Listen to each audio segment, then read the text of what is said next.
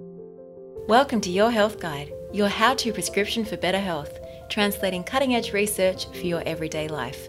Join naturopath and health educator Lawrence Katsaris for practical tips and insights to help you on your wellness journey. Hi guys, thanks again for joining me on Your Health Guide. I'm Lawrence Katsaris, and in this episode I've got naturopath Nick Breen on the show with me, and we're talking all things men and testosterone. Nick runs us through how and where testosterone is made and regulated, and the areas of health that testosterone is involved in that many of us men wouldn't necessarily think or know about as being affected by this sex hormone. So he talks about the signs and symptoms that can help us identify if we have low testosterone, because even in the prime of our youth, our testosterone levels may not be as high as they should be. Let alone the scary facts that Nick shares with us about how much our testosterone levels drop as we age, and discusses this concept of andropause, or the drop in testosterone in the aging male.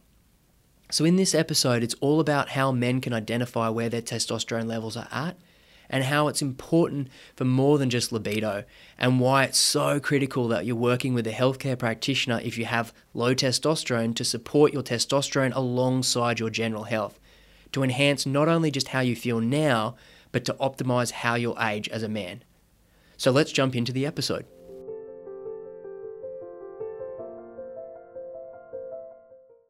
Thanks for joining me on the podcast, Nick. Good to be here. Now, we're going to talk about testosterone, and to start us off, can you orientate us about where testosterone's made and how it's regulated in the body? Yeah, so as most of us will know, testosterone is produced in the testicles. It's produced by these cells called Leydig cells, and the overall production of your testosterone is regulated by an axis that we call the HPG axis, which stands for the hypothalamic pituitary gonadal axis. And basically that's an axis between your brain and your balls. The brain releases hormones that then tell your testicles to produce testosterone. The levels of testosterone in your blood then feed back to your brain to regulate the levels of that hormonal production. So it's a tightly regulated sort of feedback loop. And there's a little bit of other complexities to it as well, isn't there? Like, we don't just produce one type of testosterone, we can convert it in between different types as well. Yeah, absolutely. So some of your testosterone will be converted to a type of potent testosterone that's called DHT, or dihydroxytestosterone. Now that's converted by an enzyme known as 5-alpha reductase. And that enzyme is concentrated in areas like your prostate gland, in your skin, around your hair follicles, and in the scalp.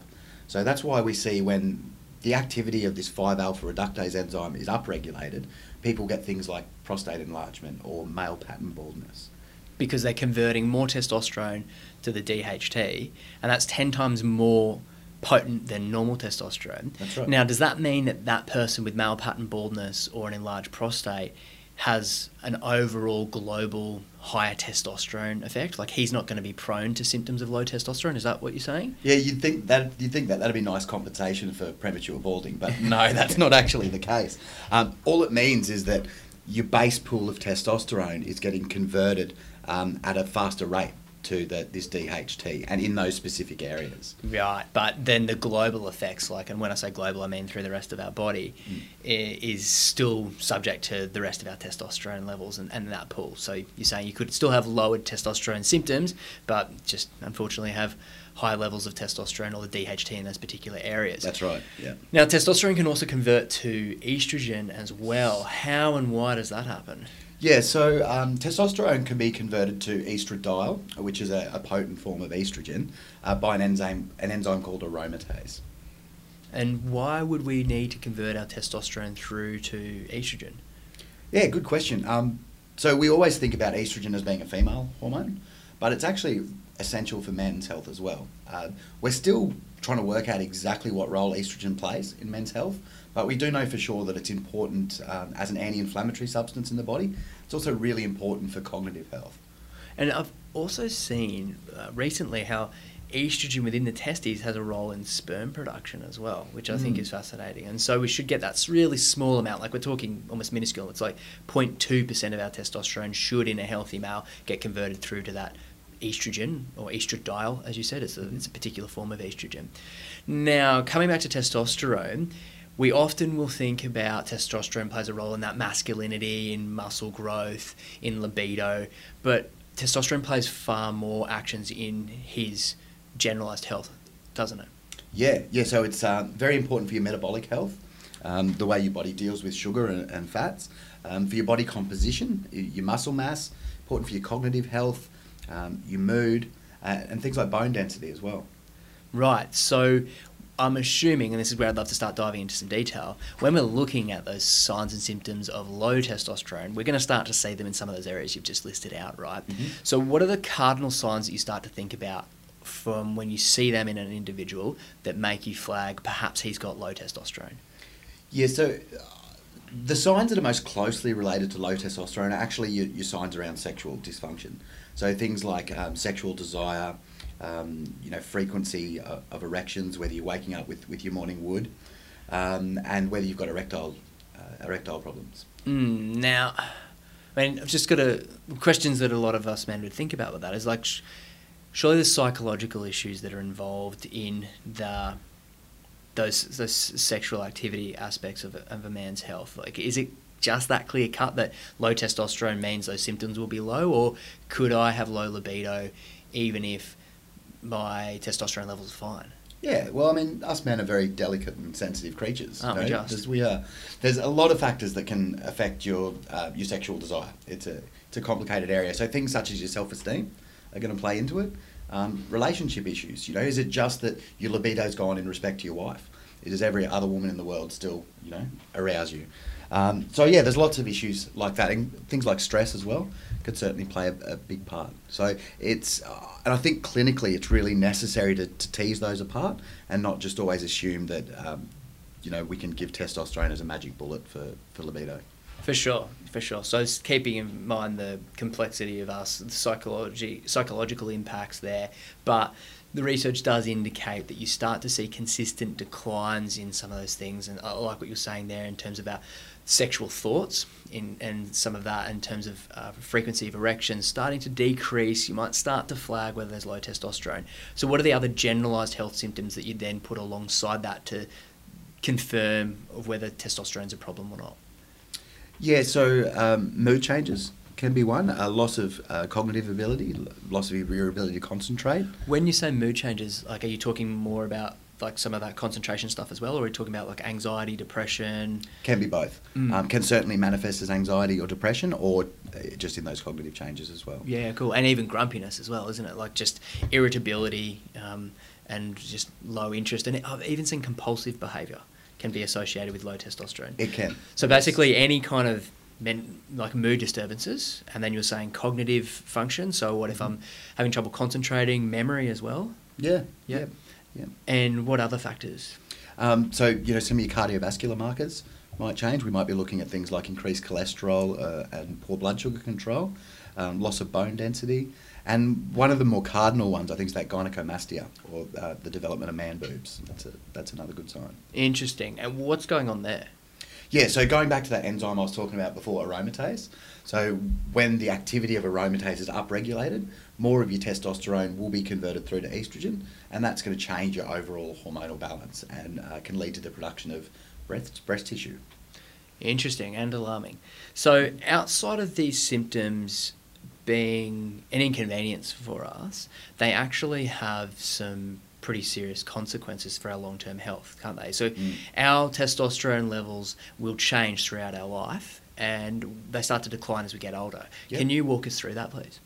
Yeah, definitely. So men's testosterone will peak in their early 20s and then sort of slowly decline from there. They'll drop off at a rate of about 1% per year from the age of 40 onwards. And am I correct in saying this, that our testosterone levels now are not as high as what they used to be? Yeah, absolutely. So the studies are showing us that our levels of testosterone are between 30 and 50% lower than men that were living in the late 80s. So over 30 years, our testosterone levels have dropped between 30 and 50% on average. And I'm going to assume that there's a bunch of different factors in our life, in the way that we're living, and maybe the toxins we're exposed to, maybe our stress, that's no doubt affecting that. And I want to probably just flag that we'll need to catch up again at another stage to talk about that in a whole other episode. Now, for that man, as the testosterone levels start to decline, we hear of this name of andropause, of this condition as he starts to get lower menopause, and those testosterone levels start to drop off, affecting his health, tying in with some of those serious symptoms that you were talking about before. So can you just explain, is that only, like, do I only need to start worrying about that once I hit my 40s and 50s? Is this a condition that only affects men later in life, or are you starting to see this in younger men as well? Yeah, so, I mean, we are seeing it in younger men. And as we said before, the average levels of testosterone are lower these days than they were 30 years ago. So what that means is when people are hitting that testosterone peak in their early 20s, they're not at that same peak level as they would have been starting from 30 years ago. So when you do start to see a decline in testosterone levels, you'll start to see symptoms appearing much earlier than they would have in the past. And that's probably also why we start to see the increase in rates of things like infertility and erectile dysfunction. When you start to look at like 1 in 20 men suffering from infertility now, 1 in 5 men over the age of 40 suffer from erectile dysfunction or difficulties. And part of that could be tied in with testosterone elements, and part of that erectile dysfunction is also tied in with cardiovascular elements as well, which you've alluded to, saying that testosterone could still have its hand in affecting his body mass, his type 2 diabetes, his blood pressure, etc. And so perhaps just to clarify that link for us there then, how is it then that testosterone, when it is starting to get lower, as you're saying, it's not just creating some symptoms, it's creating long-term detriments to our health. How, for instance, does that work for our cardiovascular health? Like you're saying that if I've got lower testosterone levels, that's going to predispose or increase my risk of high blood pressure, putting on weight, type 2 diabetes. How does that actually take place? Yeah, so there's sort of two mechanisms that testosterone work through to support our cardiovascular health as we age. So in men, testosterone's anti-inflammatory. And when we lose that sort of anti-inflammatory break, we then see damage to our blood vessels and you know, our ability for our cells to heal and regenerate themselves. We also see problems with our ability to utilise glucose, which can lead to those conditions, as you mentioned, like type 2 diabetes and insulin resistance. And that is also then where it starts to, for men suffering with erectile dysfunction, it's that combination of that lower testosterone and that changes in their vascular health and their ability to get blood to where it needs to be that actually starts to cause the problems. It's that's that combined cardiovascular and testosterone issues that then start to influence his erectile dysfunction, isn't it? So yeah, those two, but also the impact on mental health as well, because as we said, testosterone is responsible for, you know, a lot of your mood, which is going to affect your confidence. So that mental aspect is going to play into the erectile dysfunction as well. Of course. So how, signs and symptoms you've talked about as some indicators about if your testosterone is looking low. What else might you be looking at? Are there tests that you could be using for assessing someone's testosterone levels that could define whether they're in andropause or whether he just doesn't have ideal testosterone levels that may be affecting his mood or his body composition or his metabolic health, like his type 2 diabetes or blood glucose utilization? What investigations do you use on a clinical setting? Yeah, so I mean, the one that I would normally use is your salivary testosterone. I'd probably prefer that to your serum testosterone. Okay. Just because it gives you a bit more of an idea of what's actually happening at a cellular level, you know, rather than looking at that big pool of testosterone in your blood. So yeah, salivary testosterone would be the one I'd look at mostly. The ranges in Australia are from 8 to 40 nanomoles. That's in serum as well, though, isn't it? So if you're doing testing through your GP, they're often going to be doing serum, not saliva, is it? That's right. Yeah. Okay, yeah. And so because of that, you're giving us the serum values. Sorry, so 8 to 40, and anywhere in that range is fine. So no, I'd prefer to see people sort of, you know, between 21 and 33 would be ideal. Yeah. Okay. All right. Yeah. And I don't know about you, but I often will see men even in their 30s, maybe even late 20s, that are sitting in their teens levels, and so that will, you know, start to be indicative of raising question marks around where their testosterone levels are at. Yeah, and certainly, you know, if it's not a problem for them at the moment, where their testosterone levels are going to be in 10 years. You know? Good point. Yeah, because if they're starting from a pretty low baseline.